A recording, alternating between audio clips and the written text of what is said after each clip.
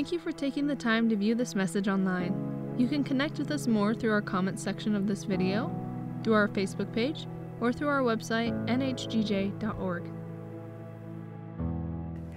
Welcome, my name is Jerry Lovelace, and it's my privilege to be sharing the message with you today.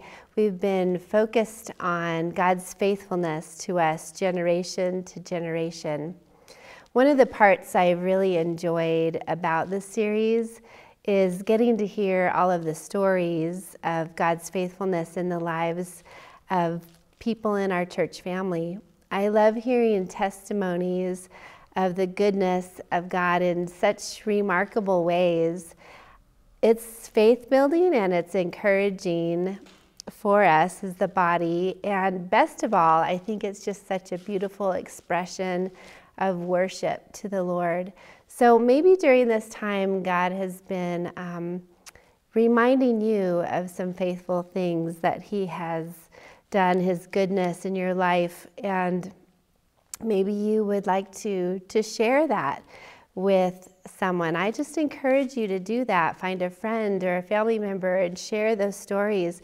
If you'd like to share them with people in our own church body, reach out to us and we'll help you record it in some of the same ways that you've seen others do it here.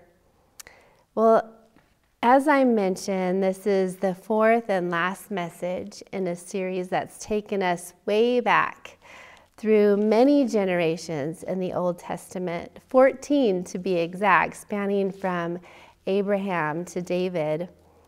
Each story that we've revisited contains a covenant of God between God and a person or a group of people. And covenants, as you know, are serious business. We don't just throw that word around willy-nilly. It takes two parties making a binding promise to each other to work together to reach a common goal. It's both relational and personal. We have a problem, though. Mankind is who is made in the image of God by a loving Creator, had everything we needed to have perfect relationship with Him. And God said that it was good, but instead of agreeing with God and submitting to His definition of good, mankind keeps choosing to define good on their own terms, apart from God. It's into this broken family of humanity that we're born. That innate desire to live by our own definition of good is in our hearts from the very beginning. If you don't believe me, just take a look at a couple of examples I found. These pictures were posted by parents of babies and toddlers who were told, no, that's not a good idea. This first slide is this child thought eating a battery for breakfast would be a good idea. This one thought turning off the sun so that his pumpkin could light up would be good. This one thought having a woman's razor would be good. And my personal favorite, this one thought holding his own poop would be good. Well, it makes us laugh, but honestly, the apple doesn't fall far from the family tree, and our idea of what is good can be really just as absurd. Recounting God's faithfulness in spite of our sin nature is important for us to remember. It's necessary for our discipleship to really understand where we come from and the lengths, the great lengths that God has gone to in order to redeem us and bring us back into relationship with Him. In fact, these images that you see behind me are from our student ministry area. These banners, along with others, create a timeline of remembrance, all pointing to God's faithfulness to bring redemption to those that He loves, including you and me. I'm a big fan of reminiscing. I really love it. My family will tell you, And I have the bulging garage to prove it. Each of my 3 children has at least 1, if not 2 or more, keepsake boxes. I have special memories from 30 years as an educator, trips that we've taken, celebrations that we've had. One year on my birthday, I requested to have a home movie night. We dug out all the favorite family footage and laughed and remembered. So I also have, in addition to the scrapbooks and keepsake boxes, I have DVDs with hours of family memories. I don't really see this pattern changing anytime soon since I recently became a grandmother. But I tell you all this because there was a season in my life, years in fact, that I didn't really want to relive past moments. I stopped looking back at the photos. I was cautious and guarded when looking through memory boxes. In fact, I really tried to avoid remembering the past at all because there was pain in looking back and remembering. I didn't always trust that any of the memories I'd once treasured were even true anymore. Have you ever felt that way? God's people did. It was into one of those painful, disappointing times for Israel that the prophets speak words of hope that God would one day bring about a new covenant. This time would be different. This new covenant wasn't because the other ones were bad. This one was a contrast between something that had been good but temporary, temporal, and something better. Because unlike the old covenant, this new covenant would be unbreakable and eternal. The anticipation of this eternal covenant brings us to the New Testament, where we're introduced to Jesus, the one who would fulfill all the prophetic promises and bring about blessing for all people. Let's pray as we go to the scriptures. Heavenly Father, we thank you for your word, for your faithfulness in speaking life-giving promises to us in our barren circumstances, like you did with Abraham, for being faithful to be with us and among us, your presence with us as you were with the people of Israel, and to reign in our hearts. And God, we pray that you would reveal to us, speak to us, and guide us and confirm what you're saying and doing in our midst. I pray that your word would accomplish what you desire it to, that your Holy Spirit would stir us in this time, in this generation, that we would hear what you have to say to us about your faithfulness and about living in faithful covenant relationship with you. In Jesus' name we pray. Amen. Well, let's read from Matthew chapter 1. And if you're nervous at all about me reading all those names, don't be.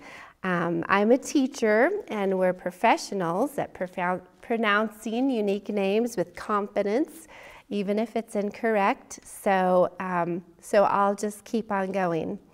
So this is the genealogy of Jesus Christ from the New King James Version, Matthew chapter 1, verses 1 through 17. It says, the book of the genealogy of Jesus Christ, the son of David, the son of Abraham. Abraham begot Isaac. Isaac begot Jacob, and Jacob begot Judah and his siblings. Tamar and Judah begot Perez and Zerah. Perez begot Hezron, and Hezron begot Aram. Aram begot Amminadab. Amminadab begot Nahshon, and Nahshon begot Salmon. Salmon and Rahab begot Boaz. Ruth and Boaz begot Obed. Obed begot Jesse, and Jesse begot David the king. Bathsheba, who had been the wife of Uriah and David, begat Solomon. Solomon begat Rehoboam. Rehoboam begat Abijah. Abijah begat Asa, and Asa begat Jehoshaphat. Jehoshaphat begat Joram, and Joram begat Uzziah. Uzziah begat Jotham, and Jotham begat Ahaz, and Ahaz begat Hezekiah.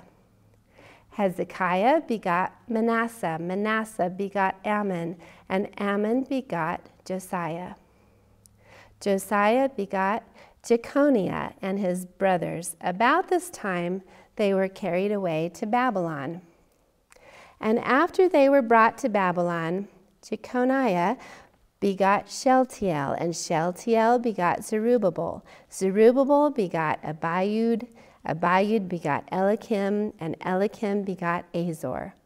Azor begot Zadok. Zadok begot Achim, and Achim begot Eliud. Eliud begot Eleazar. Eleazar begot Mathan, and Mathan begot Jacob, and Jacob begot Joseph, the husband of Mary, of whom was born Jesus, who is called Christ. So all the generations from Abraham to David are 14 generations. From David until the captivity in Babylon are 14 generations. And from the captivity in Babylon until the Christ are 14 generations. Well, jumping right into the New Testament with a long family tree of people who lived thousands of years ago may not seem to everyone the best way to restore hope. It might even sound as exciting to you as an evening watching my home videos, but for a Jew in Jesus' day, however, this genealogy would have grabbed their attention. Viral videos and trending stories of news today would be similar, because it would have summed up all of their hopes and expectations about what God had been promising to do in their lives ever since the time of Abraham. And it would have announced that God's plan had come to completion in their own lifetime. Notice verse 11. Maybe you did when I was reading. It's a little touchy spot in the genealogy for Jewish readers, reminding them of a part of their story that they may not want to remember. About the time they were carried away into Babylon. Matthew just had to go there, right? This one verse sums up 6 centuries of anguish and suffering and oppression for God's chosen people. It might have felt like pulling out that one photo from the album that hurt so much to go back and look at. The Babylonian captivity was a tragic shift in Israel's story. All of Israel's hopes surrounding the Davidic kingdom that would have no end seemed to be completely lost. In 586 BC, the Babylonians conquered Jerusalem, destroyed the temple, and carried the people and even their king into the most humiliating exile. And we should remember that this exile wasn't just a painful memory from the distant past, but it was really an abiding reality for the Jews in Jesus' day, who continued to feel the effects of this loss. Jewish people continued to suffer oppression under the hands of various foreign nations up to the time of Jesus, when the Romans ruled the land. And we should also remember that the end of the kingdom was not simply a military defeat imposed kind of out of left field. It was a consequence, right, of their failure to be covenant keepers. For generations, God's prophets had reminded the people of Israel's strength wasn't dependent on military might or economic wealth or political maneuvering, but it was on covenant faithfulness to the one true God. And their own law even taught that if they broke their covenant relationship with Yahweh and entered into idolatry, that they would suffer the consequence of exile, and that's exactly what happened.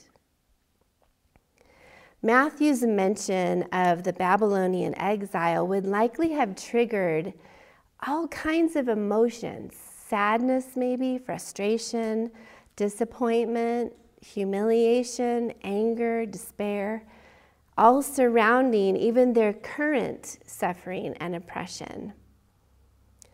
The genealogy continues, listing 2 more generations of exiled Davidic descendants up to a man named Zerubbabel in verse 12. It's into this time in history, of Israel's history, that one of those painful moments in the family album that God addresses the hearts of his people. The remnant was ready to regroup, rebuild, which was a step in the right direction. But we know from generations of failure that the cycle of unfaithfulness was likely to repeat itself. But God, our faithful God, whose mercies never fail us, takes his covenant to a whole new level. The eternal, not the temporal. This was new. This was beyond what they had experienced in the past. God's presence had been among them, but what God wanted to do was dwell in them. This would require a heart transformation. God speaks once again to his people to address the heart issues in order to prepare them to live once again in covenant relationship with him. Well, Babylon had collapsed and the world was now ruled by Persia. In 538 BC, Cyrus, the king of Persia, allowed the exiled Jews to return to Jerusalem after 70 years in exile. The Jews who immigrated from Babylon back to their original homeland faced intense opposition, both external and internal. Ezra chapter 4 speaks of some of the external opposition, and the book of Haggai speaks of some of the internal challenges the people faced. They were challenges that were really not entirely different than the opposition we face in our day. We too have both external and internal opposition to living in covenant relationship with God and with others. Let's look at how God gets to the heart of his people and see what he would say to us in our generation. As I read a section from the book of Haggai to you, this is Haggai chapter 1, coming from the NIV. It says, "In the second year of King Darius, on the first day of the 6th month, the word of the Lord came through the prophet Haggai to Zerubbabel, the son of Shealtiel, governor of Judah, and to Joshua, the son of Jehozadak, the high priest. This is what the Lord Almighty says. These people say, the time has not yet come to rebuild the Lord's house. Then the word of the Lord came through the prophet Haggai. Is it time for you yourselves to be living in your paneled houses while this house remains in ruins? Now this is what the Lord Almighty says. Give careful thought to your ways. You have planted much but harvested little. You eat but never have enough. You drink but never have your fill. You put on clothes but are not warm. You earn wages only to put them in a purse with holes in it. This is what the Lord Almighty says. Give careful thought to your ways. Go up into the mountains and bring down timber. Build my house so that I may take pleasure in it and be honored, says the Lord. You expected much, but see, it turned out to be little. What you brought home, I blew away. Why? Declares the Lord Almighty. Because of my house, which remains in ruin, while each of you is busy with your own house. See, the work of the Lord had gotten off to a good start. There was excitement and momentum in the beginning. The people rallied together. They got to work to lay the foundation of the temple. They even rebuilt the altar and resumed bringing sacrifices. They sang praises to the Lord, giving thanks to him, saying, "He is good, his mercy endures forever." But then it stopped. For 14 years, in fact, the work of rebuilding the temple laid idle. It's not hard to see how this might happen. I mean, the work was difficult. The land had been neglected for 70 years. There was some lack of resources and manpower. But the real issue was that over time, these external obstacles set in motion an internal shift from placing priority on restoring God's house to their own survival and needs. Remember, these were good people. They had made this journey back. They had left what they knew in Babylon. They loved God. They were devoted to him. And if you had asked them why the work stopped, they wouldn't have spoken against the idea of building the temple. It was important to them. Instead, they spoke against the timing. They said, "It just isn't a good time right now. This really hits home for me. I do this. I feel like we do this, right? There's so much going on. It's just so crazy right now. This isn't a good time for me." Because of the external obstacles, God's people began to rationalize and decided that it wasn't time to rebuild after all. They gradually drifted into a lifestyle where God's house was no longer the priority. The thing is that placing other things, as priority before God is not benign. Allowing the temple to lay in ruins was to neglect the worship of God. And as one theologian, James Boyce, put it, in the final analysis, all inverted priorities are idolatry.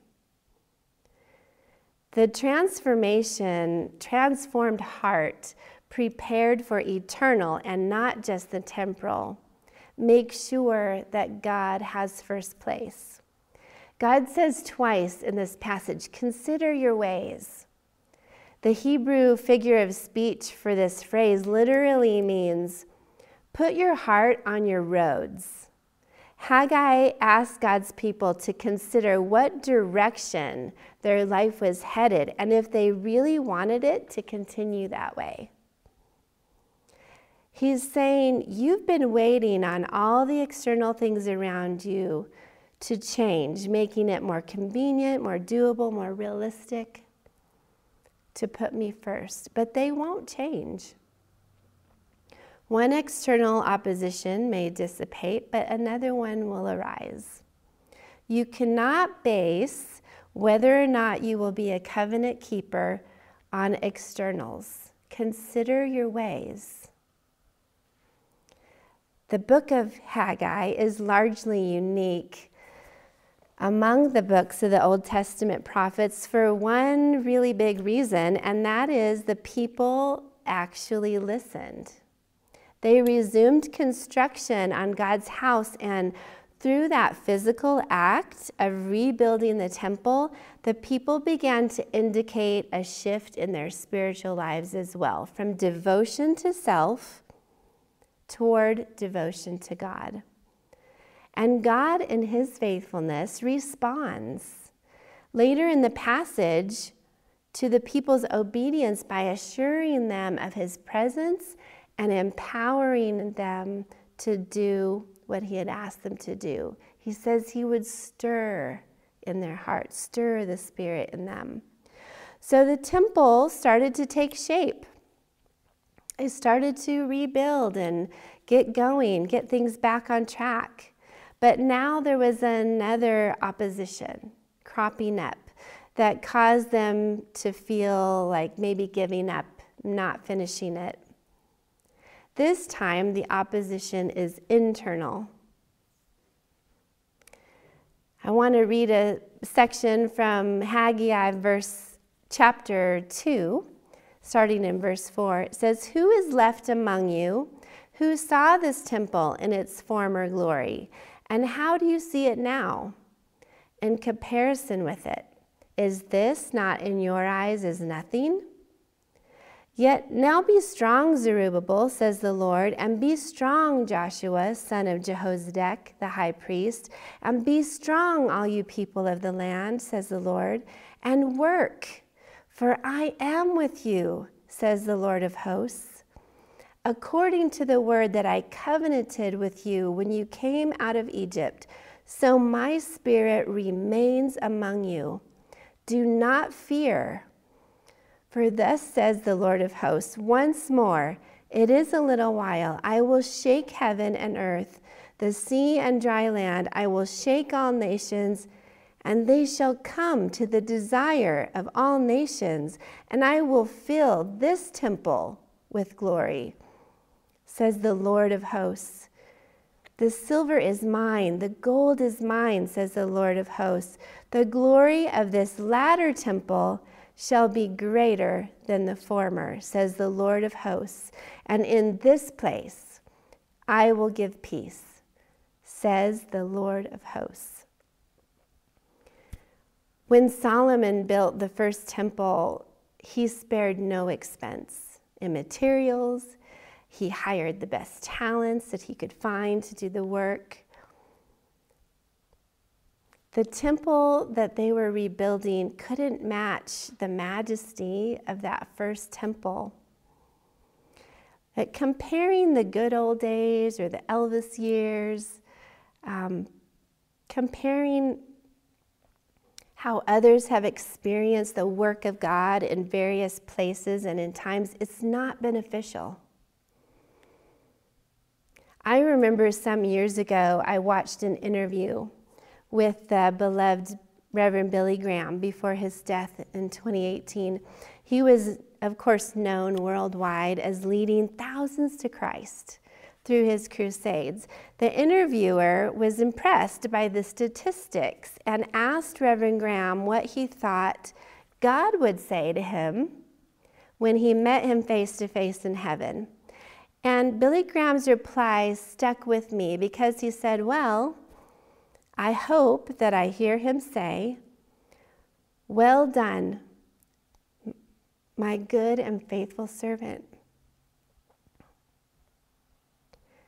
I remember thinking to myself, well, goodness sakes, if he doesn't say it to Billy Graham, what hope do I have of hearing it? I'll probably never lead thousands to Christ like Billy Graham. But does that mean I guess I just shouldn't bother? That'd be silly, right? But we are so quick to compare and to poo-poo what we can do and what God has asked us to do, to be faithful to do. I had to laugh when I was writing this because now I've said the word poop and the word poo-poo in the same message, and you just don't get that kind of edginess with Andy, I'm sure. So, but don't go comparing the two of us. So this internal obstacle of comparison is can be a constant interference for us as well. Go big or go home, we often say. Do you ever remember comparing church camp to your youth group back at home, or one church to another, or one leader to another?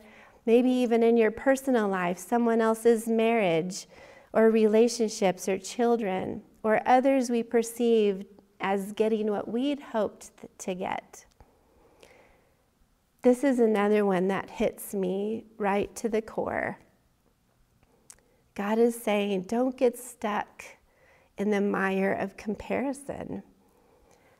God, who is faithful to give us eternal perspective, reminds his people that a transformed heart prepared for the eternal and not just the temporal is not mired in comparison. Do you know that the temple that they rebuilt in the time of Haggai, Jesus himself worshiped in generations later?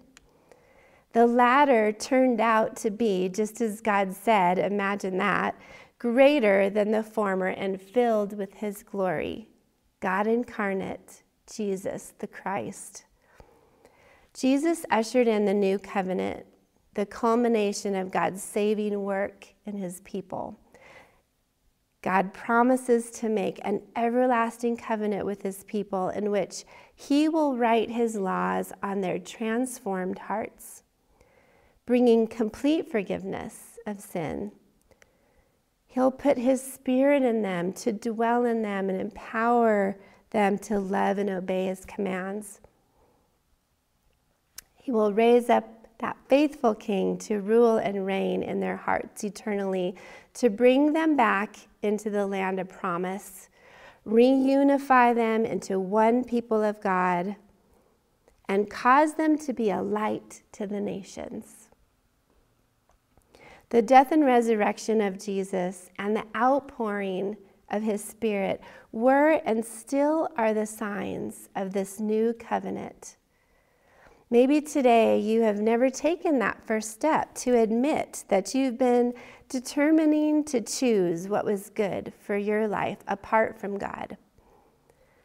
God loves you, but choosing sin keeps you separated from him.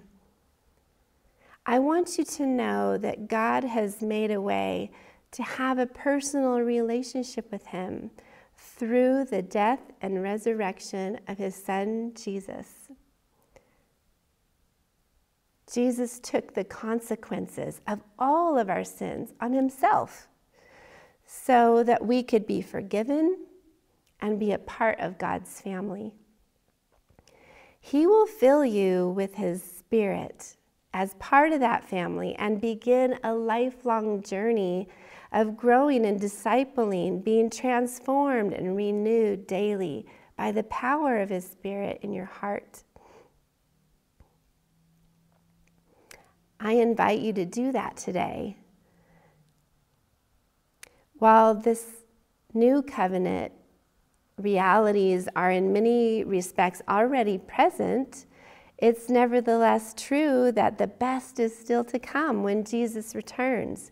We want every generation to know and trust the faithfulness of God.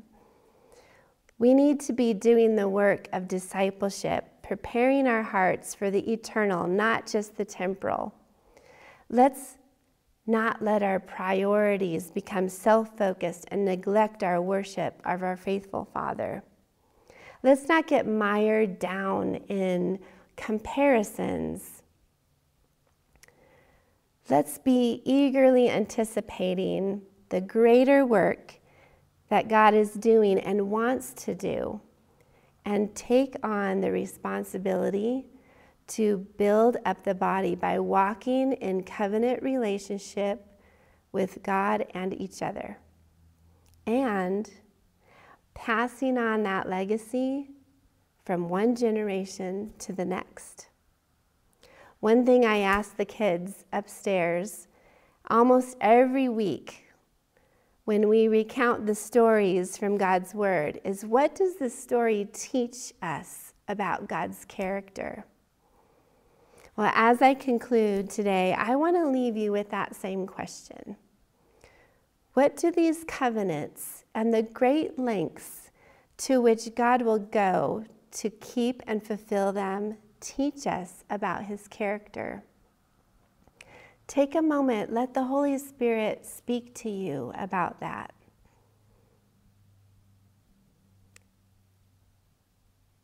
Let's pray. God, we thank you that you are faithful, that you are a covenant keeper, that you don't turn your back on us, but you continue to persevere with us, to sacrifice for us, to make a way for us to be transformed. So I pray today, Lord, that you would stir our hearts, that your Spirit would speak to us in the areas that our heart needs to be transformed into being a covenant keeper. And Lord, I pray that as we do so, that we would pass on from generation to generation that legacy of being your people, set apart, for whom you dwell with us and in us, and that you are continually faithful to. And God, help us to be covenant keepers with you and with each other. In Jesus' name I pray. Amen. You can find more resources for this service at nhgj.org. Email us your prayer requests to prayer@nh4gj.org. If you are a new follower of Jesus, we have a free resource for you called Following Jesus. To receive a copy, send a request to info@nh4gj.org. If you would like to partner with our ministry through giving, you can do that online at nhgj.org/giving or by mail to 641 Horizon Drive, Grand Junction, Colorado, 81506. Thank you for being with us, and may the Lord bless you.